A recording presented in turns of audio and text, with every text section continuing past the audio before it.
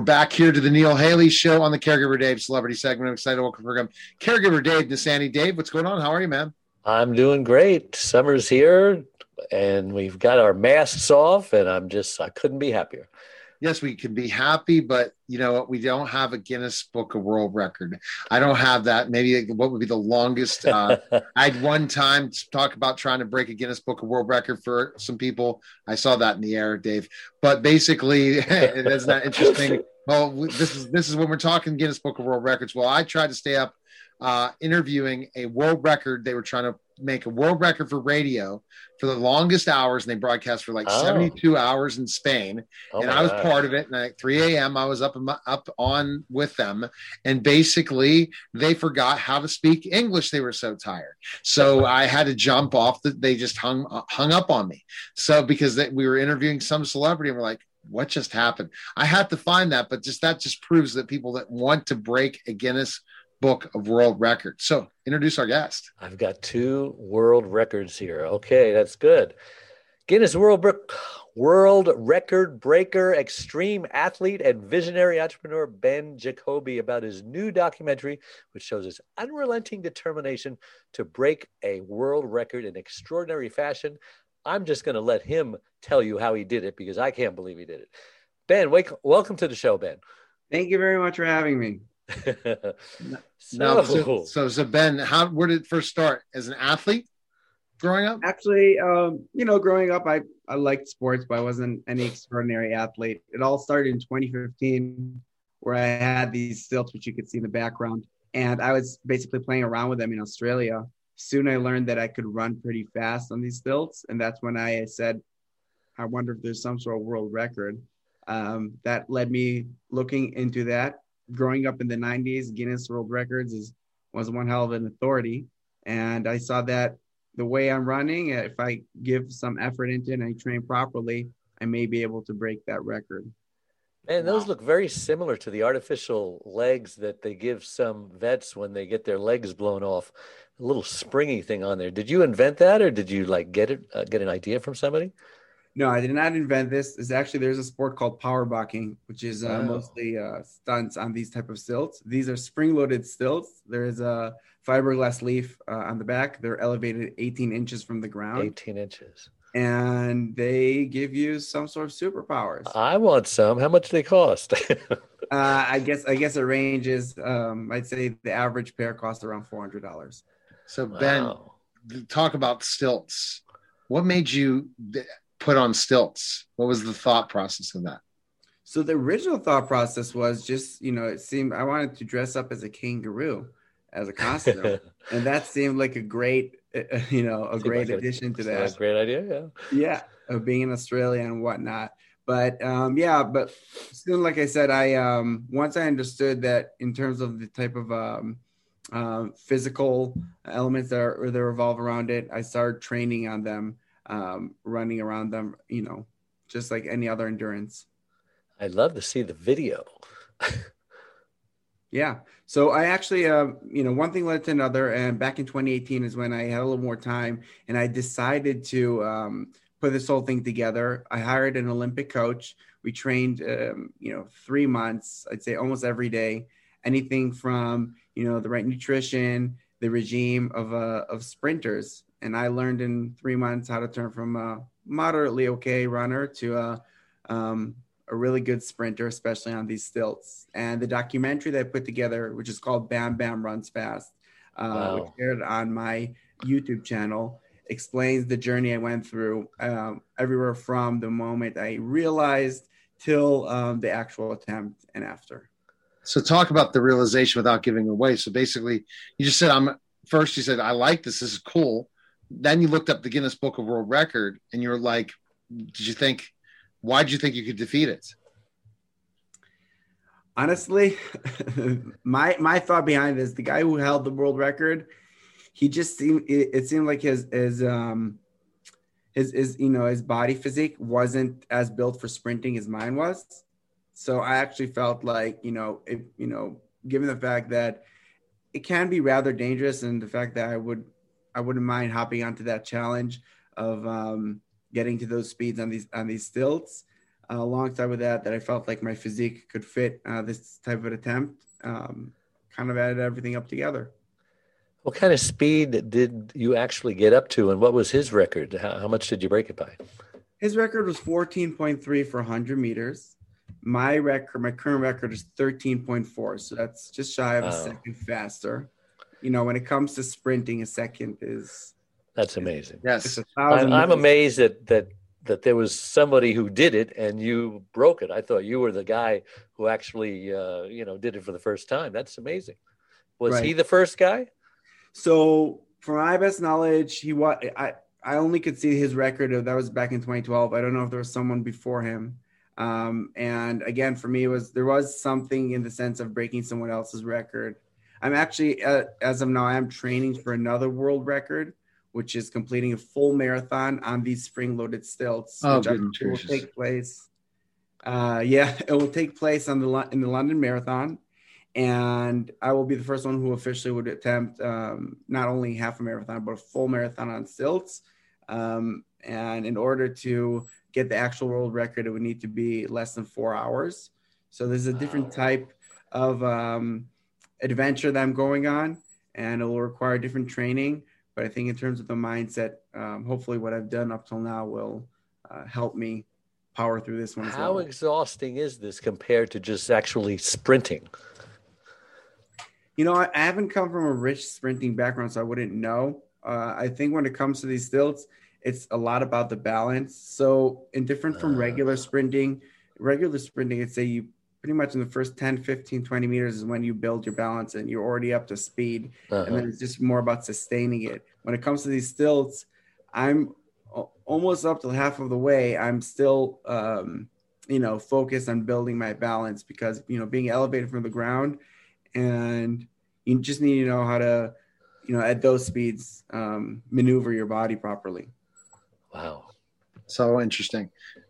I start thinking about, you hire a professional trainer. So this had to cost some money, right? To break this record. Yes. It did. Yeah. How old are you, by the way? I'm 31 at the moment. Oh my gosh. It did cost some money. But I believe that in life,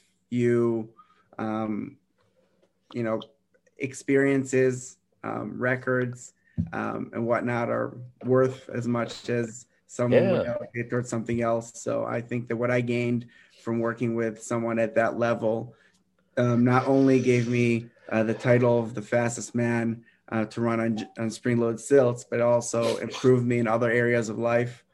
You're famous. So tell us once you broke the record, tell the media then, because we're talking and promoting your documentary now. What did you do after breaking the record? Because again, you invested that money in training, you accomplished it and broke it. Right. Yeah. So tell us. So, aside from being extreme sports athlete, I'm also an entrepreneur. I own and run a few businesses. To take those 3 months was a lot for me in terms of the time that I invested into it. And I'm not going to say I only did this record, to prove something to myself, but it was important for me to show the world. I did share with the people who are close to me. I did get some exposure around it, but for the most part, it was important for me to, one of my best friends was the videographer who, he was with me throughout the whole process, and he was the one videoing the training, the journey out to where the record initially was broken, which was at Burning Man. And for me, it was collecting all that, the footage. And one day I said that one day when I have a little more time, and then I would actually turn this into something that I would like to show the world. And that's why only recently is when I released this documentary. This documentary also is leading up to my next record, and I'm getting a lot of exposure around the attempt, and I think it's great. Did you come up with the documentary idea? Are you actually doing it, or did somebody approach you and say, hey, this would make a good documentary?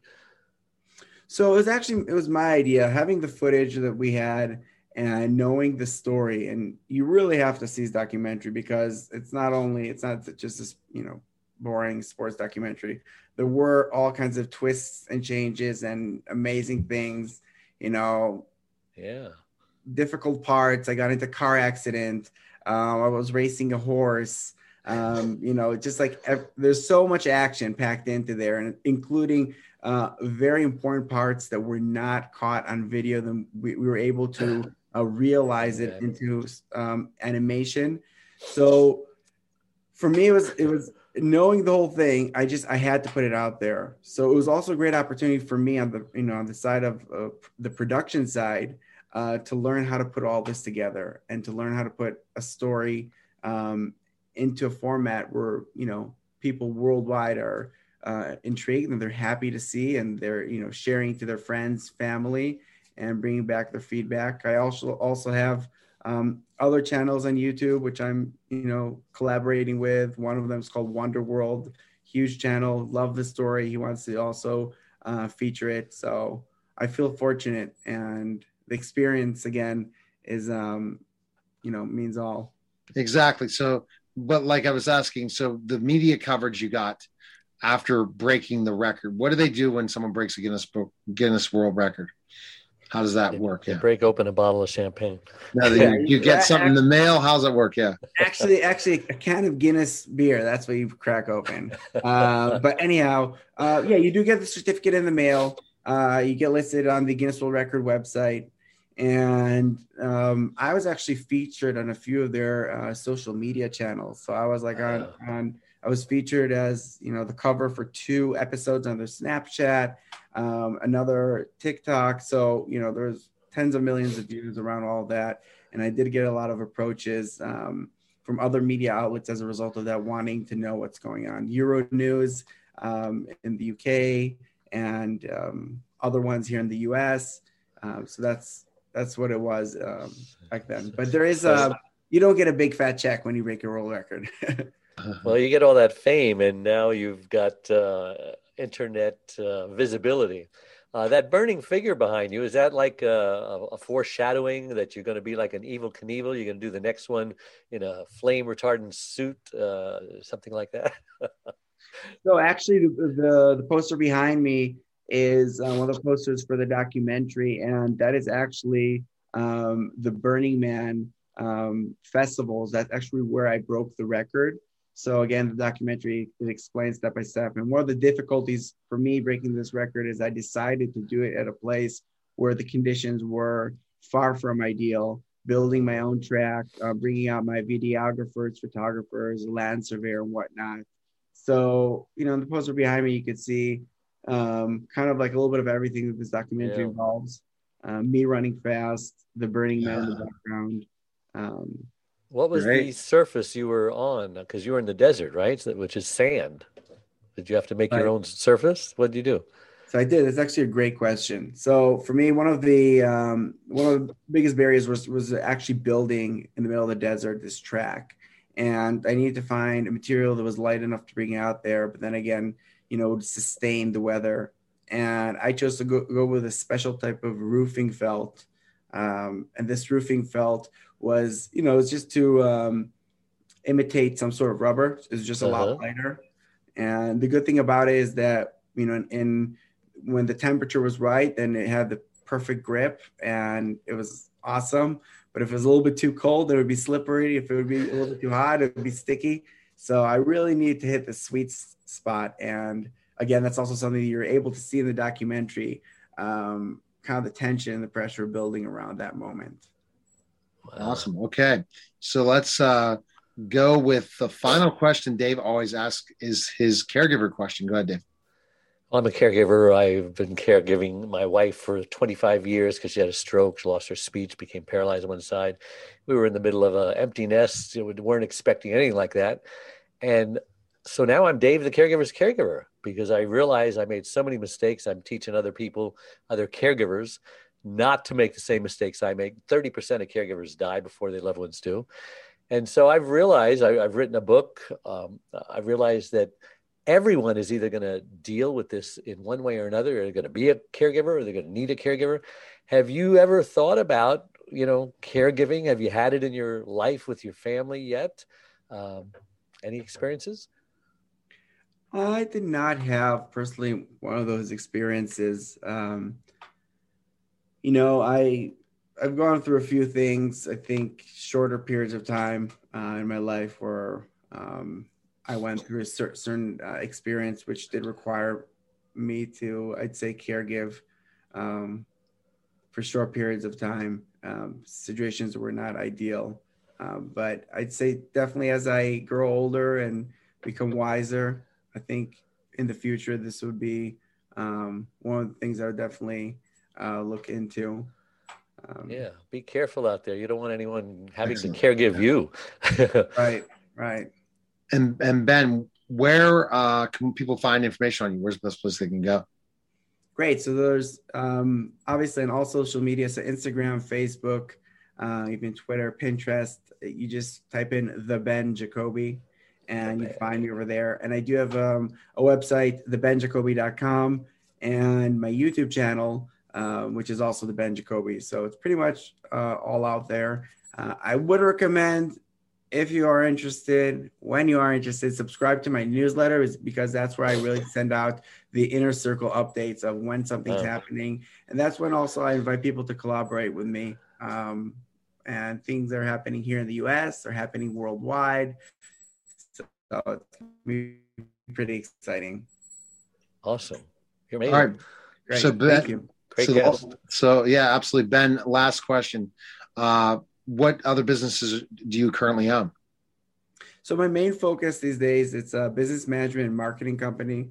We provide back office and marketing services for local businesses, mostly in the home services industry. So for instance, there's a business that needs any type of support from consulting, marketing, operations. So we'd be supporting those businesses mostly across the US.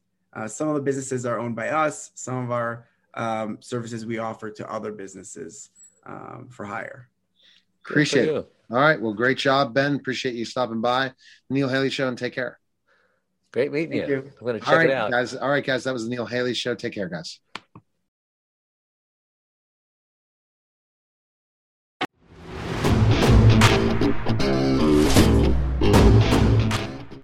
Celebrity Slots. Free spin. Free to play mobile social slot games in the likeness of your favorite celebrities. Making money. Spin to win celebrity experiences through sweepstakes. Free to download, free to play. Yeah, baby. What are you waiting for? Win meet and greets, celebrity merchandise, gift cards, and more. Download Celebrity Slots today.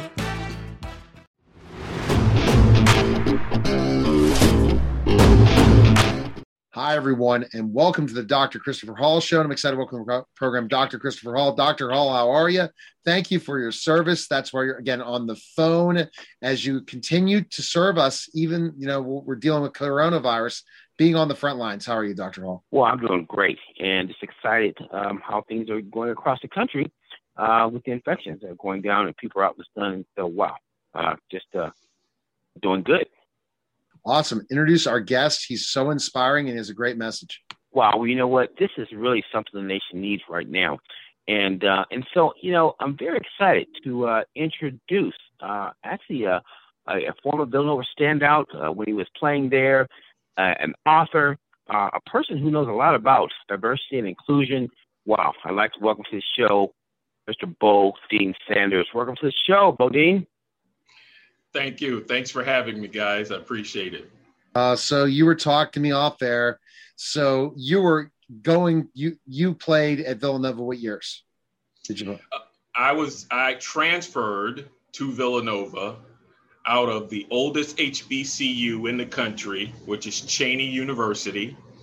And if you guys remember Andre Waters, the Philadelphia Eagles strong safety. He was a senior when I was a freshman at Cheyney. And then I transferred to Villanova because Villanova brought his program back because they dropped it after Howie Long got drafted to the Raiders. And they dropped it for 3 years, and they brought it back in 84. And so I was there from 84 to 89.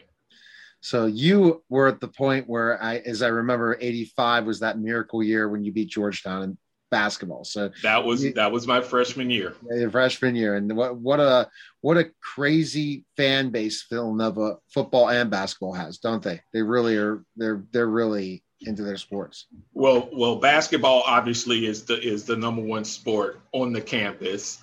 And so in terms of its history, our track program has a better, outstanding history than the football program. But really? The football program, pulls in a strong third. Okay, we'll go with that. All right, Dr. Hall, what's your first question for Bodine? Oh, well, no problem, because I'm very interested in getting into his story and what his message is today for America. But, Bodine, tell us a little bit about how you grew up there in Jackson, Florida, with your mom and your siblings, and what that was like as a child. Well, Doc, that's a great question. I grew up in Jacksonville, Florida. In the book, I refer to it as the former Southern Confederate South.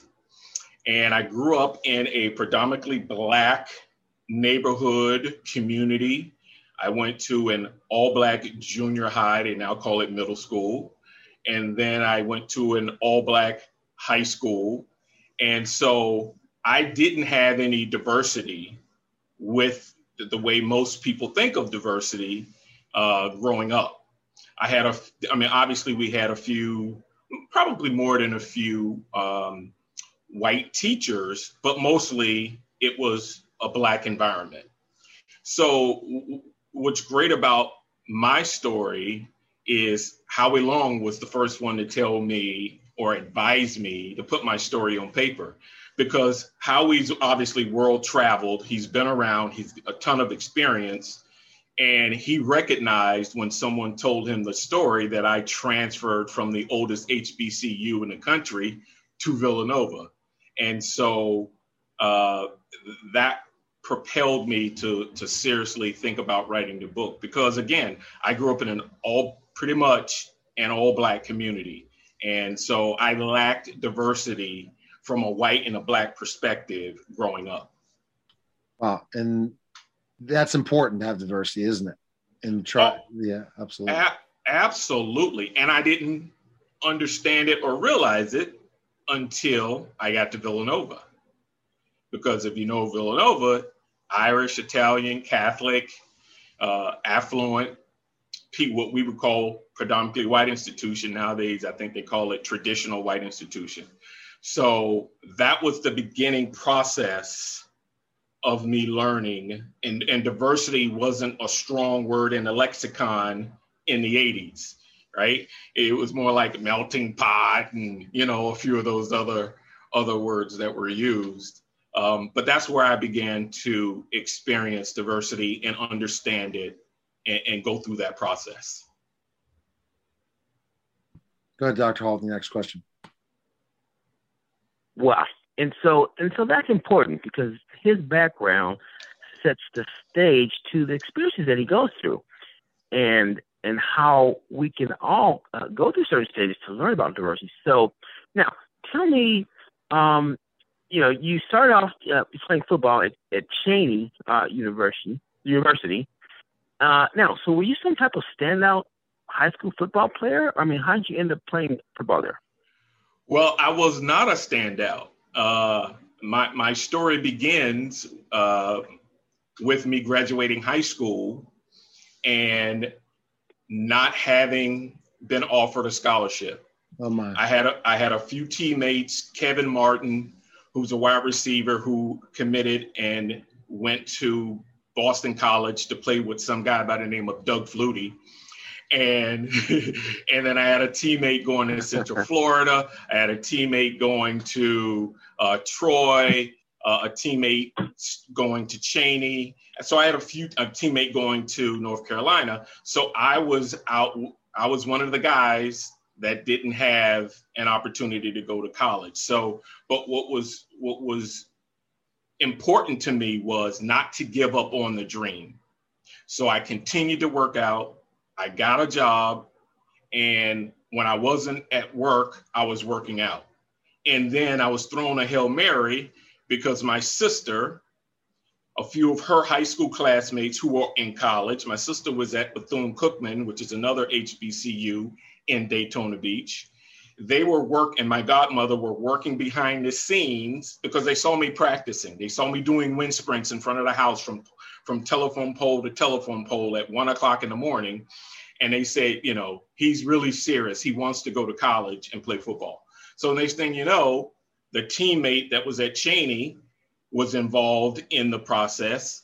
And the next thing I knew, I was headed to Cheney University. So that's how I got to Cheney.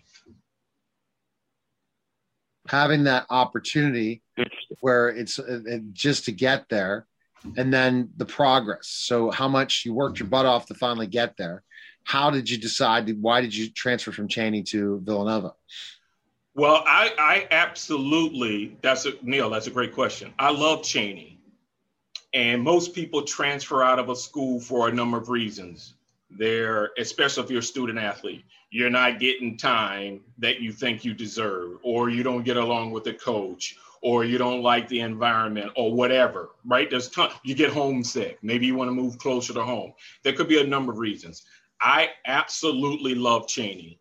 It was a beautiful campus in the suburbs, which is similar to where I grew up. I didn't grow up in the inner city. If you're familiar with Jacksonville, Florida, right. It's the second largest city in the United States land-wise, right?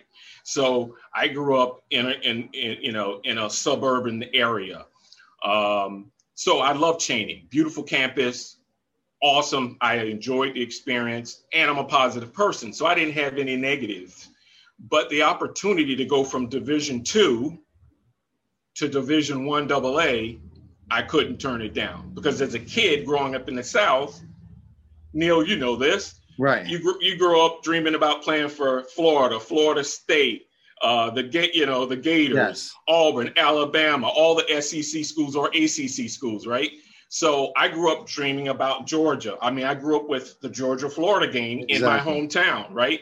So I grew up wanting to play Division I football. So when the opportunity presented itself, when I took a trip to Villanova and found out they were starting their program up again, I mean, I really couldn't, I couldn't turn it down. It was the dream I was looking for. So that's why I did it. Okay. Got Dr. Hall, next question.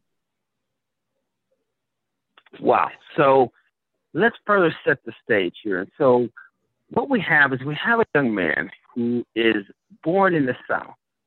He comes from a background, we would say probably not so affluent, could be poverty. He's not a standout high school football player, but he ends up playing football. And not only that, he ends up at a Division I school, a very academically challenging school, and a school with a lot of students who come from very affluent backgrounds. So herein lies our story. Now, Bo Dean, tell us a little bit more about that experience of going through that transition. What was it like? Well, most people would ask me, was it culture shock? And I would literally tell folks, no, it's not culture shock, even though I am in an environment that I wasn't familiar with. But the reason why, it was still in my mind, be it the front of my mind or the back of my mind, it was still in my mind that I could walk around campus the first 3 days of freshman orientation and not see anyone that looked like me, right? So it was on my mind, but I was there for a reason. I was there to play football and prove that I could play on that level. I already proved that I could play on the Division II level. Now it's time to prove I could play on the Division I level. So with that focus in my mind and in my heart, I basically let the off the field, on campus environment play itself out. And because, again, coming from the South with Southern hospitality, being friendly, being able to introduce myself to folks, have a conversation, I was able to adapt and start to embrace my environment with the help of other teammates who had diversity in their background. Oh, okay. Right.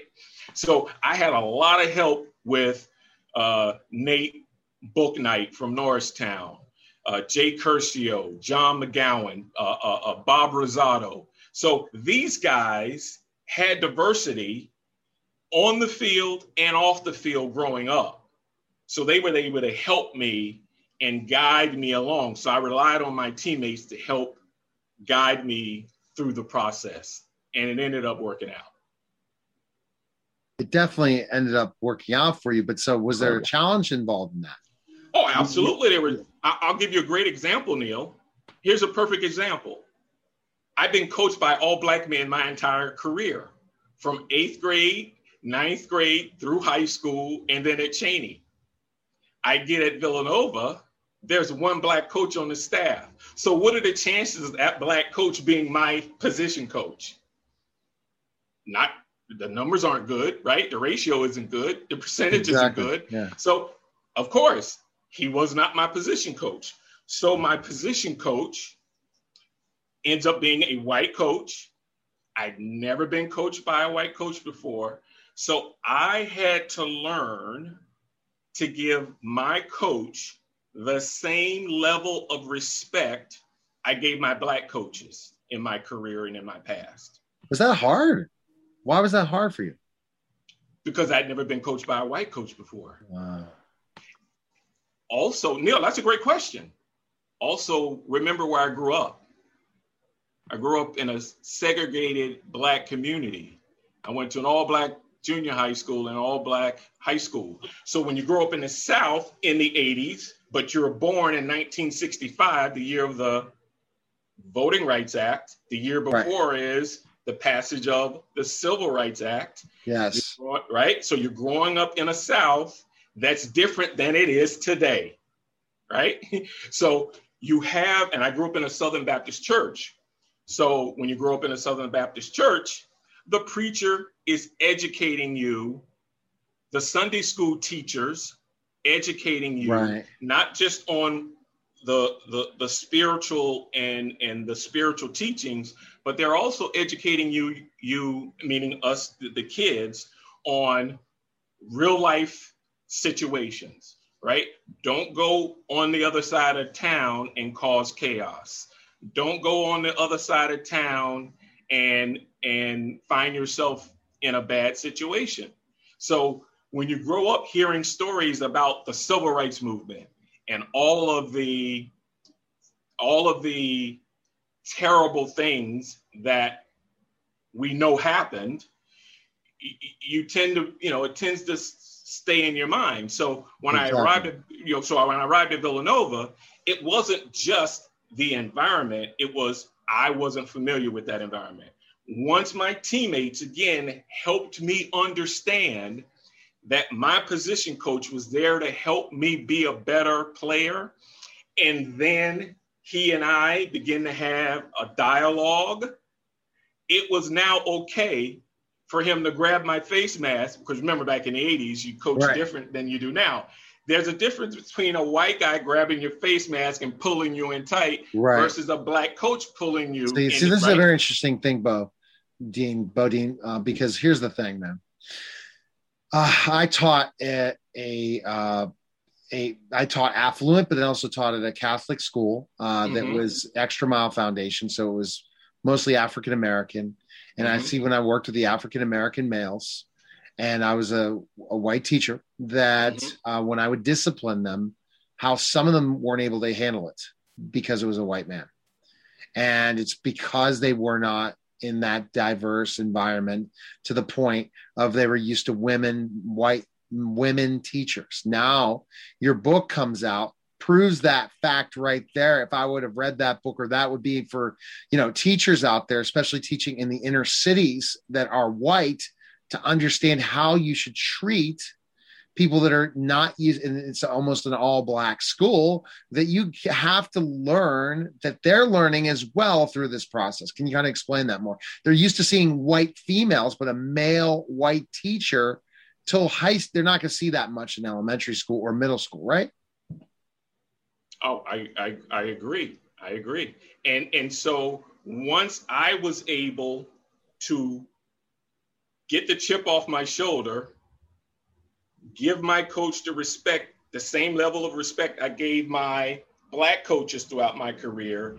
And he and I were able to build a relationship, have a dialogue, have a conversation. You know, at the end of practice, pull me aside. I write about this. Pull me aside and say, Bodine, what do you want? What do you want to do? What do you want to achieve? Yes. Coach, I want to make the team. I want to be a good player. Bodine, if you listen to me, I will make you a good player. If you listen to me, you're going to make the team because you're one of the best athletes I see. That in itself, when he said that to me, because remember, for years I had been trying to prove I was a good athlete. Right. For years I was trying to prove I was a good athlete. Once the coach said to me, you're going to make the team, you're a good athlete, I just need you to listen to me and follow and allow me to teach you. Put your head in the playbook. Don't just rely on your athletic ability. You've got to put your head in the playbook. Once I was able to develop that better relationship with him, it was on. Game was on. He made me a better player, but I had to get through that process. All right, Dr. Hall, next question for Bodine. No problem. It is an incredible story. And so Race Against Race, his current book, it tells the story a little bit about America, how we come from sometimes communities that they don't always look alike, and sometimes they're segregated. And again, as we're come to teams, whether it's college teams or whether we're in the military, sometimes we come from different backgrounds, rich are combined with poor. Black is combined with white. And so tell us about your experience going to Villanova, where you are now with an affluent university, predominantly white team, and what experiences did you learn that can help us as a nation communicate better about diversity? Well, again, that's another great question. I was able to learn that not all white people are the same. I learned that there was Italian and Irish and Polish and German, and the food was different. Everybody cooked based on their heritage and what great recipes were passed down from generation to generation, right? I was able to learn that people dress differently depending on what part of the country they came from. I normally, being from Florida, like to dress lightly, right? Most people think student athletes wear sweats, right, all the time, or athletic gear. Sure, I did a little bit of that, but I like to wear shorts, right? I like to wear comfortable t-shirts or golf shirts, right? So I was able to learn from this new environment from different people, right? I was able to learn.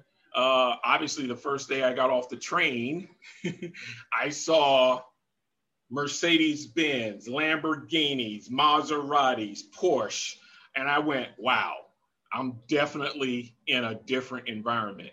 So I was able to learn the difference between folks who were from New Jersey, who were from New York, from Maryland, from Virginia. So all of those things. I mean, it's just like I was learning by going to class, right? I was learning from my environment and learning from different folks, and it opened my mind. Yes. And gave me an opportunity to enhance who I was. Right. And why so long till you wrote this book, Bodine? Why do you think it took so long, and why now? Well, again, Howie Long was the first person to tell me, put my story on paper. And a couple of years went by, and then all of a sudden, you guys remember when Colin Kaepernick took the knee? Yes. And when he took the knee, yes. And we started that conversation, the media started the conversation, the nation started the conversation. I would hear on the radio if I was driving, in my vehicle, I hear on the radio from the media, we need to have the race conversation. Or I'd be watching TV and I'd hear, a TV host say, we need to have the race conversation. And I'd say to myself, sometimes I'd throw stuff at the TV, sometimes I'd yell at the radio, and I'd say, hold on, athletes on a diverse team have had the race conversation. Why? Because we're together, especially during the season, we're together more with each other than we are with our girlfriends, significant others, families, other classmates. And when you're together that much, Mother Nature takes over, right? It's just, right. It's going to be part of, you're going to have a conversation that's going to, all of a sudden, you're going to be talking about, clothes or movies. Right. I write about it in my book. We're talking about Bruce Lee movies. And then we went from Bruce Lee movies to talking about the movie's roots, the series, right?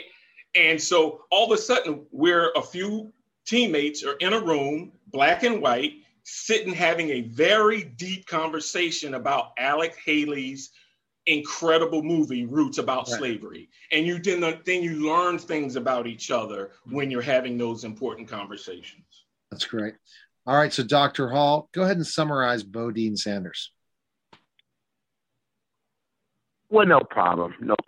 And his new book, Race Against Race, it strives to bring us together and to talk about our differences, to talk about diversity, and to increase communication among races, particularly during this time here in America.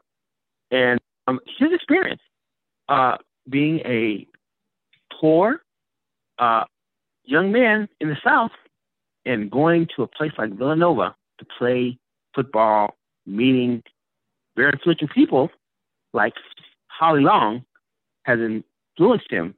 And now he is out to spread the word that we as a nation can communicate about race and make it very productive and interactive. And so, wow, I'm very excited that we had Bodine Sanders on the show today. Thanks a lot, Bodine.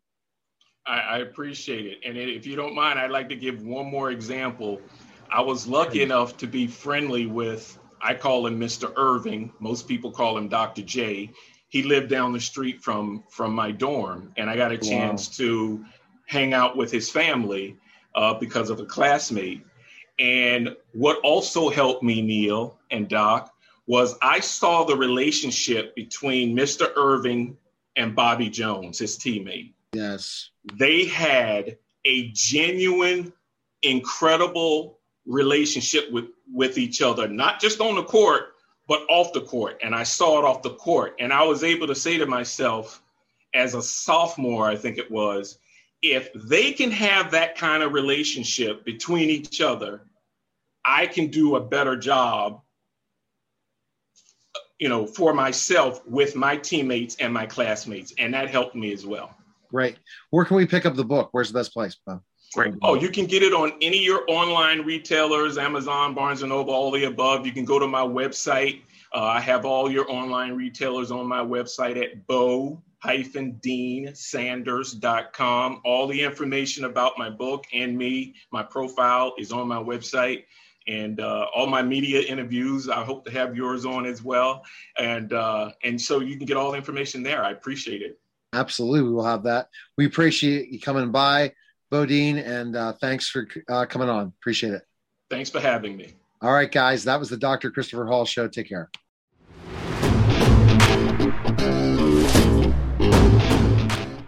Hi, everyone, and welcome to the Rob Rosselli Show. And I'm excited to welcome to the program Rob Rosselli. Rob, what's going on? And we were talking off air about costs, how they're going up through the roof. Look at gas prices. Look at costs of every item. All that's going to do is hurt the middle class, isn't it, Rob? Well, yeah, inflation is the so-called hidden tax, and that's what it is. I mean, basically what inflation is, it's not, the official government defines it as too many dollars chasing too few goods, and then the government has to raise interest rates to cool down the economy and all this sort of thing. It's all this economic nonsense, this 200 IQ Harvard Business School nonsense that nobody really understands, that covers over what inflation really is, which is just a devaluation of the U.S. dollar. So the dollar, you need more dollars to buy things. That's why the cost goes up. That's what inflation really is for the most part. There is to an extent a demand for goods, but really it's just the government printing too much money, the so-called stimulus and this and that. And that's basically what it is. Just similar in principle to a game of Monopoly where the banker would hand out free money to all the other players. And what's going to happen to the cost of the properties? The cost of the properties is obviously going to go up. Even the cheapest property is going to go up in cost because everybody has more money to spend, more paper dollars to spend, and that's what inflation, that's basically what it is. So in other words, the cost went up, but not necessarily the value. The value didn't go up correspondingly, and that's basically what it is. In principle, that's what inflation is. It's a little more complicated through that, but when you boil it down, that's what we're talking about. And I find it very interesting that the government of Russia has recently dumped the US dollar in its sovereign wealth fund. So that's another issue that people aren't really talking about, that if demand for the dollar, the so-called petrodollar, if that decreases or goes away, then we're going to have some real problems. And basically what that means is that all transactions, international transactions, buying oil especially, that's why it's called the petrodollar, has to be done in US dollars. And I believe that agreement was made at Bretton Woods agreement back right after World War II. But if people stop using the US dollar, if other countries stop using the US dollar and all those US dollars start flooding the markets, demand for the US dollar is going to go down even more, which means, if these countries are dumping all their U.S. treasuries, then we're going to have some real issues, because then that means demand for the dollar has gone down, and all these printed dollars that are floating around the world are going to come home and really exacerbate the quantity of money sitting here in the United States, the pile of money. Remember, I said before, it's like a Monopoly game. So even more money is going to come home, more paper dollars, and you're going to have hyperinflation. And this is similar to what happened in Germany between World War I and World War II, the Weimar Republic. I mean, people were walking around with wheelbarrows full of money to buy a loaf of bread, or they were literally burning their money for heat. That's how valueless the money became in pre-World War II Germany, and we're headed on the same path, and it's not a good one. So I don't know how many people are really talking about the dangers of that, but anyway. They're not, because they're not going to talk about it yet, but it's because everyone is still, I think they did the perfect thing with all the costs going up. They opened everything up. So it's kind of like an agenda, like, okay, you guys are vaccinated, you can go out and do your thing now. And so people are busy spending their money from their stimulus checks and not seeing what's about to happen, because a lot of people save their stimulus checks for vacation time, right, Rob? And then next year, when it gets September or October and the school year starts and they see the cost of everything going up and people being laid off because companies aren't going to make their bottom line, then the reality will set in. The executives will be laid off. We'll go back into the same days of the Obama administration in ways. Yeah, well, economically, I'm not sure what'll happen, what'll transpire, but that sounds plausible. But I just know that the value of the dollar is going to keep going down as as dollars become more dilute. And I was about to say, how's the pound valued more than $1? Really? Can you? Well, that I'm not an expert on international finance. I'm talking in general principles. I mean, yes. If you really want to find out about how the U.S. currency is valued relative against other foreign currencies, I mean, I'm sure there's websites out there that you can go to. I'm talking in principle. Is basically is what I'm. I don't sit here. I'm not going to sit here and pretend that I'm some kind of Harvard, 200 IQ Harvard economist. I could sit here and talk nonsense like a lot of these guys do when they get on TV and they'll talk about the Fed and stimulus and all this other stuff that nobody really understands, and that's done on purpose. I mean, the economy, economics, the subject of economics is really it's really done on purpose. It's made complex. And on one level, it is complex, but on the fundamental level that I'm talking about, it's really quite simple. And I can tell you this as well, is that they're suppressing the price of gold and silver. And the reason gold and silver are being suppressed is because they would be real indicators of inflation. So in other words, if they were allowed to, the true value of gold, the supply versus the actual demand, you would see real inflation, because those are real hard assets, as opposed to the U.S. dollar, which is just a paper currency. So in other words, if gold went to $1,000, and or it already is, but let's say gold went to say $10,000 an ounce, and silver went to $1,000 an ounce, you'd see what you'd really be seeing. At first, the demand for hard currencies, as people try to get away from the paper currency of the U.S. dollar, but you'd see inflation. It's basically what that's saying, is that the value of the dollar is diluted. So you need much more of them to buy real physical money. So they keep the prices of gold and silver suppressed on purpose to cover over the fact of real inflation, but they can't really do that anymore. And another way they hide inflation is they change the way the inflation is encountered. I was watching a guy, Peter Schiff, who's one of my favorite economists, the other night on Fox News, and he made an interesting comment that basically the reason that inflation is not as high as what we have in the 70s is they count inflation differently today than they did in the 1970s. And according to him, if they counted inflation according to the same way they did in the 1970s, it would be something like 10 or 11%. Right now, the government's telling us inflation is only like 2 or 3%, but they don't tell us how they count inflation. So they play games with the numbers. I think it was Winston Churchill that said, lies, damn lies. There's lies, damn lies in statistics. So the government changes the way they count inflation to keep the masses, keep the masses calm is basically what they're doing. Keep us mind numbed. Inflation's normal. It's whatever. It's 2 or 3%, but he's saying it's more like 10 or 11%, and that's just getting started. It's only going to get worse from here as the government keeps printing money, and Biden keeps coming up with these $6 or $7 trillion budgets that we just can't afford, especially if people are dumping U.S. treasuries. The government's not going to be able to borrow the money that's out there already. It's going to have to print more money to come up with all this stuff, to come up with all these government programs, to pay for all these illegal aliens that are coming through, and pay for all these stimulus checks, et cetera, et cetera. It's only I'll have to print more money, and that's a recipe for what inflation really is. As we discussed a few minutes ago, it's just a monopoly. Remember, it's just the banker monopoly handing out more paper money to all the other players. In principle, that's exactly what the government's going to need to do. So we're heading down a path that's not good, Neil. No, I know. Hyperinflation is going to hit. So. It's a very bad situation. I agree with you.